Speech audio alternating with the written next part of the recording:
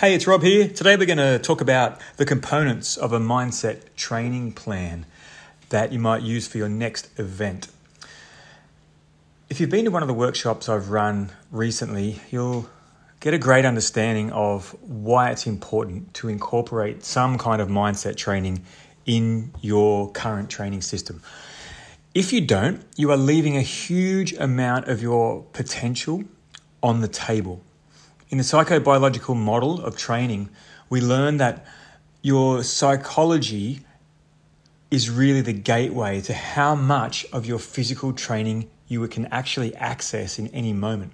So all of the training work you're doing to build your athletic performance, your stamina, your endurance, your muscle strength, your VO2 max, your lactate threshold, all of these critical components about your physical makeup provide the maximum potential you can have in any one moment. But the mindset and your psychology will determine what percentage or how much of that physical performance potential you can actually utilize in any one moment. So today we're going to talk about the two plans and how they run side by side or parallel, and how you can tack on a mindset training plan to your existing training plan. So there's really 5 main components to a mindset training plan. And you might want to write some of these down if you can take notes as you listen. So the 5 really go hand in hand, almost as though you're working from 1 through to 5. You can jump around a little bit, but the critical step is that you make sure you complete every step thoroughly. Otherwise, the plan will not come together well when you most need it. So in the 5 steps, we'll start with step 1. And really, step 1 is understanding what makes you tick as an athlete and as a human being. I have seen so many people over the last 12 years now that I've been doing ultra marathons, that is, seeing them go after races and go after goals and come away completely empty or unfulfilled. And that's why this piece of your mindset plan is so important. There's a big difference between achievement and fulfillment. And if you don't do step 1, you may reach your goals. I'm sure you will reach your goals, the ones that you really want. But the question is, when you reach that goal, will you have the satisfaction and fulfillment that you're looking for? Or will you just get the head up and look for the next goal, the next mountain to climb? Now, when you understand what makes you tick, it can be quite a deep process sometimes not, but sometimes it can be quite deep and you might go through a series of stages and exercises to find that out. But what it gives you is the ability to set a goal that's aligned with who you are as a person, your personal values, what's really important to you. If you've got a personal philosophy or a mission statement or a vision for your life, either one of those, your goal to make it fulfilling for you should align with all of those components of who you are. And this knowing yourself portion is one of the most critical pieces to becoming a complete athlete. Because really, when you can become that complete athlete, that is the catalyst for other areas of your life. And they say how you do one thing is how you do everything. But when you think about the goals that you're setting, when you can align them with your values and your personality and what your personal mission or your meaning or your purpose or all those kinds of things, and set a goal in alignment with that, your training will become more purposeful.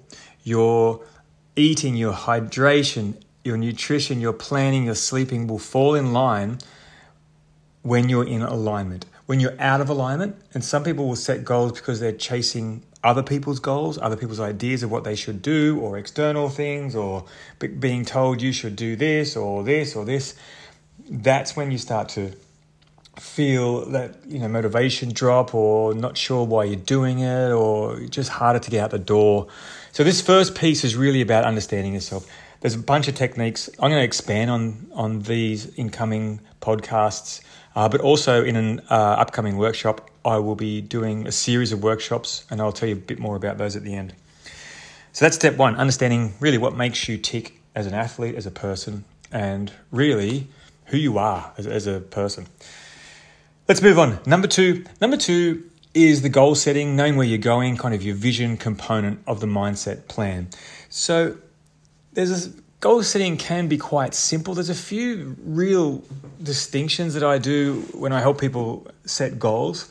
There's a lot of great research there about how hard to make a goal compared to what you've done in the past or what your actual capabilities are. So there's some really good research out of Harvard at the moment that says you should be setting a goal within a 15% range of your maximum capacity. So if you set a goal that's too hard, your body actually doesn't release enough dopamine, which dopamine is the neurotransmitter for more or for motivation. So dopamine is the one that drives you to do things again and again and again. And if you set a goal that's way beyond anything you think you can actually achieve, those huge audacious goals, it's great to dream big, but sometimes they can have a detrimental effect on your motivation. Likewise, this is what the research says, if you set a goal that's too easy, you also don't get that kind of drive from the dopamine. So it's really important to set something in this range of something that's going to definitely challenge you, absolutely challenge you, and not be boring, somewhere around that range. So that's important, that distinction there. So goal setting will look at your motivation. So how much percentage is your internal motivation versus your external or intrinsic versus extrinsic motivation? And all of the stuff that we put together from the first step helps you to set these goals. Goal setting is kind of like a recipe. You can find your recipe for your perfect race. So for me, it's something like I love to travel to a race. I love to take my family, see a new place that I haven't raced before. And I love to experience new race directors and the way that the culture of the race, if you like. So that's kind of what I look for. If I also do like a solo mission every now and then, just to go on my own and do kind of like a hermit race where I just completely on my own.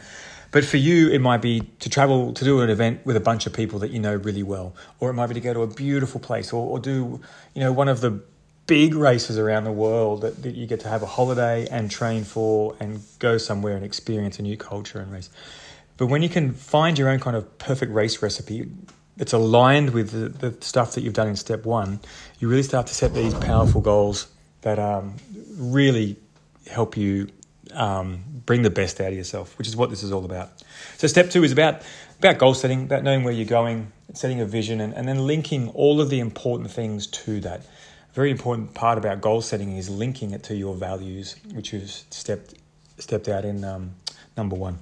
So moving on, step three, this is really the immersion training of your training plan. So this is where we do the mindfulness during running. We talk about that 4 quadrants of where your perception is as you're training. So are you internal? Are you external? This is as you're running. And are you broad or narrow? So that's kind of the 4 quadrants, and really getting to know yourself on which of those quadrants you perform best in. The imagery is where we bring in imagery or visualization, as it used to be called, but really starting to build vivid imagery around where you're going and how you're going to get there and all of the emotions that go along with it. So if you're training for an upcoming race, the imagery part of it will be about how you're going to perform leading up to the race, then during the race and after the race. It will definitely include things that can potentially go wrong. It's not all about positive stuff. That has been proven again not to work. So in your imagery, you are visualizing or imagining things going wrong and how you are going to deal with them. Very important part of using imagery in athletic performance. Of course, this is the self-talk component, which you may have heard me talk about before. Critically important, how you talk to yourself. And there's new research I read this week about even saying things out loud can have so for example, saying a negative self-talk out loud can have a 7 to 10 times deeper effect on your performance than saying it in your head. Now, this kind of stuff is amazing to me, to think that you're looking for the 1%ers in your training of pushing that extra set in your hill reps or in your speed set or in your tempo or whatever. And yet, if you're not fixing this stuff that's going on that you're saying to yourself, you're leaving a huge amount on the table. So self-talk is, again, it's a personalized thing. This is why this stuff really takes time to develop, and it takes a lot of reflection to work out what your actual self-talk is. And this all falls under this number 3, immersion training, where you're bringing it all in and immersing yourself in your own personalized mindset work while you are training. Because what you do in training is preparing yourself for that event. It's too late in the event. If something goes wrong in the event and you haven't prepared your self-talk, or you haven't prepared how you're going to get out of it in your imagery, it's too late to just make it up on the fly in your event. So that's step 3, the immersion training. Step 4 is around anxiety or arousal control and injury management. And injury, when I mean management, I don't mean the physical management, I mean the mindset, the mental side of your injury. So anxiety control leading up to a race, and what kind of stuff you do. And this is a big thing for me. It's something I still struggle with immensely, and I know a few of you who also do.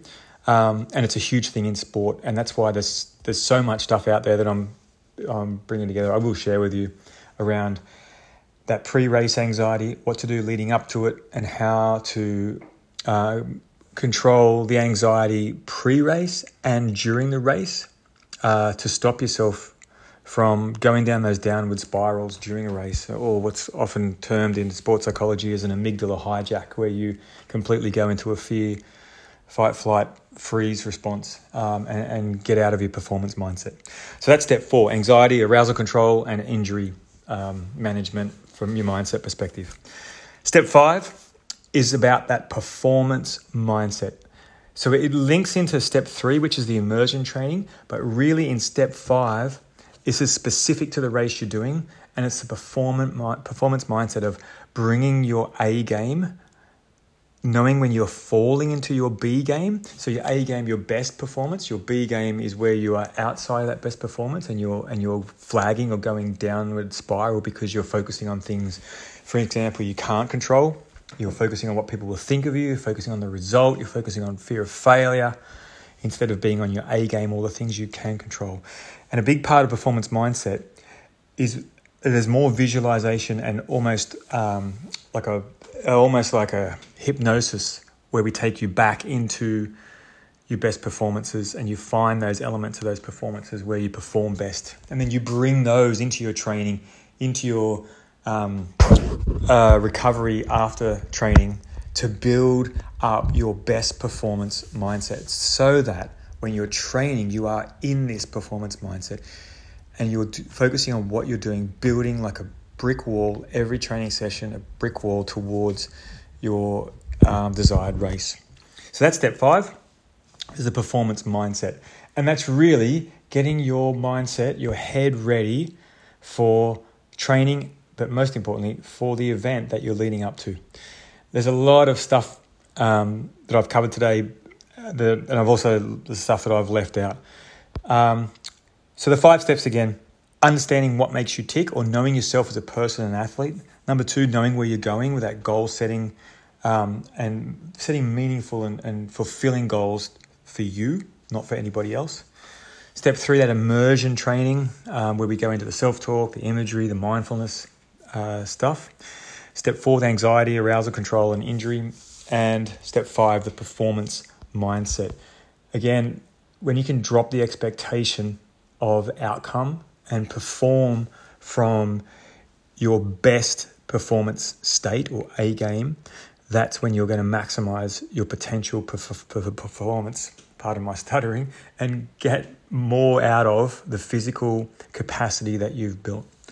So like I said, I'm going to be expanding more on these. Most importantly, I want to make sure you put this together for yourself, so that you can, it's going to take time to work through it and figure out what works for you and what doesn't work for you, where to put it in your training. For example, this stuff needs to be periodized, exactly like your training. You're going to have, in your building up, say you're building up for a 10K race, a run, you're going to have a building block phase where you're doing long building phase, and then you're going to be doing a speed work and a strength phase leading up to the race specific. As you get closer to an event, say an Ironman, you'll be looking at the course and you'll be staggering your training to replicate the course profile closer to the date. But you're not doing that 6 months out. 6 months out, you're building your aerobic base and your capacity. And it's the same with this kind of planning. You're building this stuff over periodized time, and as you get closer to the race, it becomes more specific. So your imagery is more specific, your self-talk is more specific as you get closer to race day. I'm going to be running more workshops. The workshop that will come next will be how to put these 5 components together for yourself. So if you come to the workshop, you will leave with yours planned out. It won't be the one that's set in stone, but it will be a plan that you start with. And from there on, I'm going to create like a group of us, like almost a group coaching. I'll open it up. I'll let you know the dates when it will happen. And we'll create a group, maybe 5 to 10 people, and we'll work together so you can hear other people's mindset plan and what they've done, and then we can give you feedback, work one-on-one in the group with each of you to find out what's actually working. So I'll be releasing those dates soon. What I'm most interested now, if you'd be interested in getting a spot in one of those workshops, please email me at athlete.mindset.training@gmail.com. So athlete.mindset.training@gmail.com, and just say, hey Rob, I'm interested in doing one of the workshops. Can you let me know when it is? And I'll get back to you with course outline as we've just talked about. So, and also let me know if this has been useful. I'll continue these podcasts as long as you're getting use out of them. And any feedback you have, please email me the same email. That's athlete.mindset.training@gmail.com. All the best for putting together your own mindset training plan.